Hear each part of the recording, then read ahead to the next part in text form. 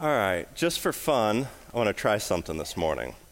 I'd love to get a sense of who our hometown folks are. All right, so do me a favor. Would you stand and remain standing if you consider yourself a homegrown product of the great state of Illinois? All right, who are our lifelong Illinois folks? And keep standing. It's actually quite a bit. That's more than half for sure. All right, remain standing if you consider yourself from the Fox Valley. Let's call it St. Charles, Geneva, Elburn, Batavia, South Elgin. You guys were holding on to the end. Where were you?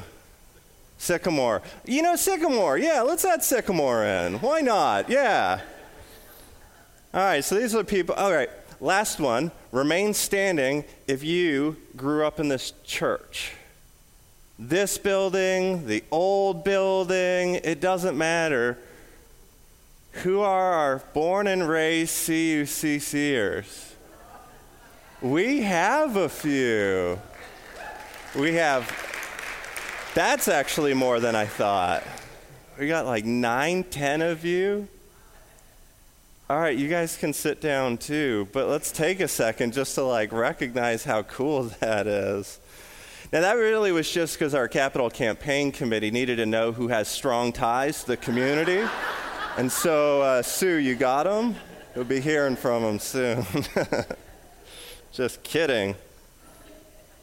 I ask because there's interesting dynamics with our hometowns, right? With the places we grew up in. They have a powerful impact on us. Sometimes it's a good thing. Sometimes it's a hard thing. I grew up objectively in one of the most beautiful places on earth. Get this, 45 minutes west of me is the Pacific Ocean and the constantly ranked most livable and beautiful city in the world, Vancouver. And then 45 minutes east of me is the Fraser Canyon, right? A still untamed wilderness of mountains, old-growth forests, rivers, and lakes that you just can't imagine unless you've seen it. And I grew up right where those two worlds collide. No joke, the last time I was home and then drove across the U.S. border, the American Border Patrol officer looked at my ID, took notice that I lived in St. Charles, and she said to Julia and I, "That's crazy. I grew up in Batavia." And then she goes, "I've got only one question for you, sir. Why would you live there if you could live here?" Now, don't take it personally, right? I'll tell you, the Fox Valley is one of my favorite places I've lived outside of my hometown. That's what we tell people. That's what we told her. But her question was a legitimate one, right? Why here and not there? Why not a grand homecoming? Well, there's a couple of nuanced things that often come up as part of that discussion. And I'll tell you one of them, and this is something that I've spoken to Julia several times. I'd love to live in my hometown, but I don't know if I'd enjoy being a pastor there. I just don't know what that would feel like. And you may wonder why. As a recent example, a kid I went to middle school with reached out to me on Facebook just 2 weeks ago. All right, and here's his message, directly quoted. "Hey man, how's life treating you? I creeped your page. I was not expecting to see, quote, pastor, but then again, we haven't spoken since 7th grade. Ha ha ha ha ha." That was it. That was it. I don't think it'd be great for my career to tell you all the things I may or may not have done by the age of 12 that would cause someone to be shocked that I ended up a pastor. But let's just say I lived a lot of life before 7th grade. But the point is, or maybe the real point is, it's actually that I've lived a lot of life since 7th grade. Right, the hometown dynamic, it's often less about who we were and more about who we've become since. Things have happened, right? Things have happened. I've gone through things that have shaped me, stirred me, at times just like straight up changed me. I've had 2 lung surgeries and 5 emergency chest tubes jammed in there, causing me to reevaluate how fragile life is, right? And how quickly it can all be taken away. I had an opportunity to live in the largest slum in sub-Saharan Africa, and I use slum in like the technical sense. And while there, I witnessed some of the hardest scenes of my life, and I also witnessed some of the most spirit-filled, joyous, and generous faith communities that I could ever imagine. I wouldn't be half of who I was if it wasn't for like all of that. As a sophomore in college, I chose to spend a night sleeping on the streets of Grand Rapids, Michigan, because I wanted to better understand the experience of homelessness, during which I accidentally scratched my back while a police officer approached, and he drew his gun on me. During seminary, Julie and I lived in an intentional community that was made up of refugees and families experiencing homelessness. I even had the opportunity to take 2 homeless teenagers with me to Costa Rica to help establish a new ministry partnership. I've had the chance to preach now in 5 different countries, and I've worked for 4 different Christian denominations. I don't have a lot of hair left, but I still feel young. And along the way, right, I met the love of my life. We ran a group home for neglected, behaviorally challenged kids. We had some kids of our own. And somehow became a pastor in the United Church of Christ.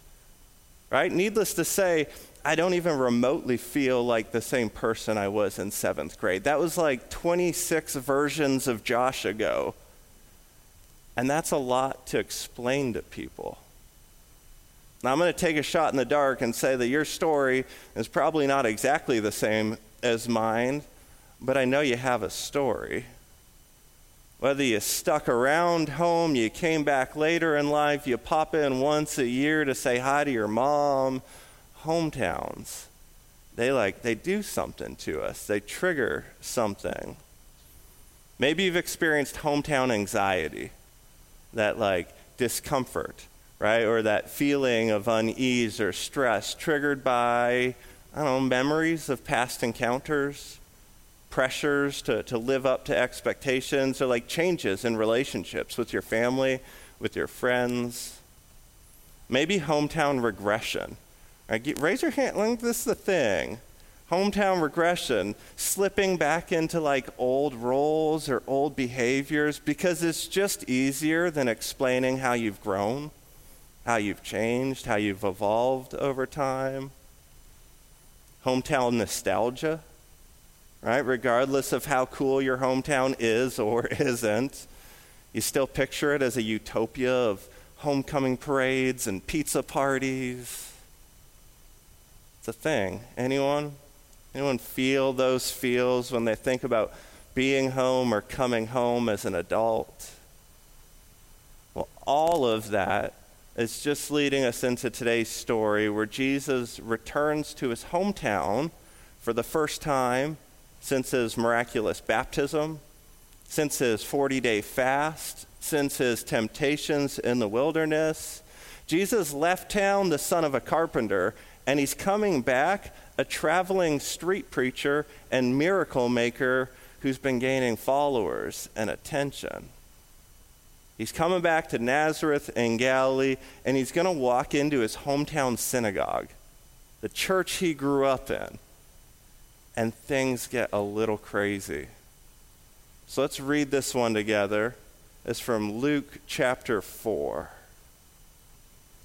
Now Jesus returned to Galilee, and the power of the Spirit and news about him spread throughout the whole countryside. He was teaching in their synagogues, and everyone praised him. He went to Nazareth, where he had been brought up, and on the Sabbath day he went into the synagogue, as was his custom. He stood up to read. And take note of this part. The scroll of the prophet Isaiah was handed to him. Now I want to pause to just draw you into this scene a little more. Jesus is back home, right? He's in the synagogue he grew up in. He has all these memories in the building, right? The Sunday school classrooms where he first learned to pray, the youth room that always has this weird smell about it, right? The sanctuary where he spent time worshiping with his family, he's back. And maybe you remember a couple weeks ago, we were pulled into a story where Jesus was lost in Jerusalem as just a little boy. And then he was found in the temple, right, holding court with all the top religious leaders, asking hard questions of them. Yeah, and I kind of picture Jesus, I bet that he was that kid in his hometown synagogue as well, right? Always asking hard questions. I'm sure his priests remembered him as a kid. But now he's all grown up. He's an unordained street preacher traveling the countryside, and everyone's talking about him. Church is extra full that morning because he's there, which is a little shot to the priest's ego. And then we read he stands to read in front of everyone. You can hear a pin drop, and what do the priests do? As we just read, the scroll of the prophet Isaiah was handed to him. Now, for those of you that don't know, the book of Isaiah is the fourth longest book in the Bible, and I would say certainly one of the most complex. Do me a favor, raise your hand if you have ever read from a scroll. Me neither. Never. But I had a chance to spend time at a traveling Dead Sea Scroll exhibit like 20 years ago. You see, there were a bunch of ancient scrolls that were discovered in caves in Qumran, and a bunch of these scrolls were actually complete books of the Bible. The most famous and impressive scroll discovered is known as the Great Scroll of Isaiah because it was 24 feet long. Right? It's hard enough to find your place in a Bible with page numbers and chapter numbers, slowly rolling your way through 24 feet of handwritten calligraphy. Good luck. Can you picture it? You feel the energy? This isn't your friendly work tour sharing Sunday, right? There's ego. I like to think there's jealousy, priestly competition. As I read it, they pass him the longest and most complex scroll they can get their hands on it with a little, all right, kid, go for it. And not only did Jesus handle the pressure well, he crushes it. Let's read this. Jesus stood up to read, and the scroll of the prophet Isaiah was handed to him. Unrolling it, he found the place where it is written, "The Spirit of the Lord is upon me, because he has anointed me to proclaim good news to the poor. He has sent me to proclaim freedom for the prisoners and recovery of sight for the blind, to set the oppressed free, to proclaim the year of the Lord's favor." And then he rolled the scroll up, gave it back to the attendants, and sat down. The eyes of everyone in the synagogue were fastened to him, and he began by saying to them, "Today this scripture is fulfilled in your hearing." This is the sermon mic drop moment, right? The hometown kid reads a complex and hard to find oracle in the middle of the book of Isaiah, and then essentially says, "It's talking about me." And the crowd loves it. We keep reading. All spoke well of him and were amazed at his gracious words that came out of his lips. "Isn't this Joseph's son?" they asked. Right? Isn't this just the carpenter's son? Didn't he mow lawns in the summer and shovel driveways in the winter? Where'd he learn to do this? Then Jesus said to them, "Surely you'll quote this proverb for me. 'Physician, heal yourself.' And you'll tell me, 'Do here in your hometown what we've heard you did in Capernaum.' Truly I tell you," he continued, "no prophet's accepted in his hometown. I assure you there were many widows in Israel in Elijah's time, when the sky was shut for 3.5 years and there was severe famine throughout the land. Yet Elijah wasn't sent to any of them, but to a widow in Zarephath in the region of Sidon. And there were many in Israel with leprosy in the time of Elisha the prophet, yet not one of them was cleansed, only Naaman the Syrian." Now we could dive into those two examples all day, but essentially what he's saying is you people think you have a monopoly on God, that I'm going to perform extra God miracles here because this is my hometown. Well, guess what? The best prophets saved their best work for people who weren't in their hometown. In fact, they saved their very best miracles for people who weren't even Jewish. Right? In a way, he's saying, so you want me to dance for you. You want me to put on a show. But I'm about to do something that's so much bigger. This town can't even wrap their minds around it. And as you might have expected, the second half of his sermon doesn't go over as well. We'll finish off the reading. All the people in the synagogue were furious when they heard this. They got up and drove him out of town, took him to the brow of the hill on which the town was built in order to throw him off the cliff. But he walked right through the crowd and went on his way. That, my friends, is Jesus. And this is the word of God for the people of God. Thanks be to God. I feel like many people have a pretty domesticated image of Jesus, right? Like petting sheep and holding children. But the Jesus I read in the Bible is just a little bit more provocative than that. And I think it's worth noting that he isn't just stirring the pot for the sake of stirring the pot.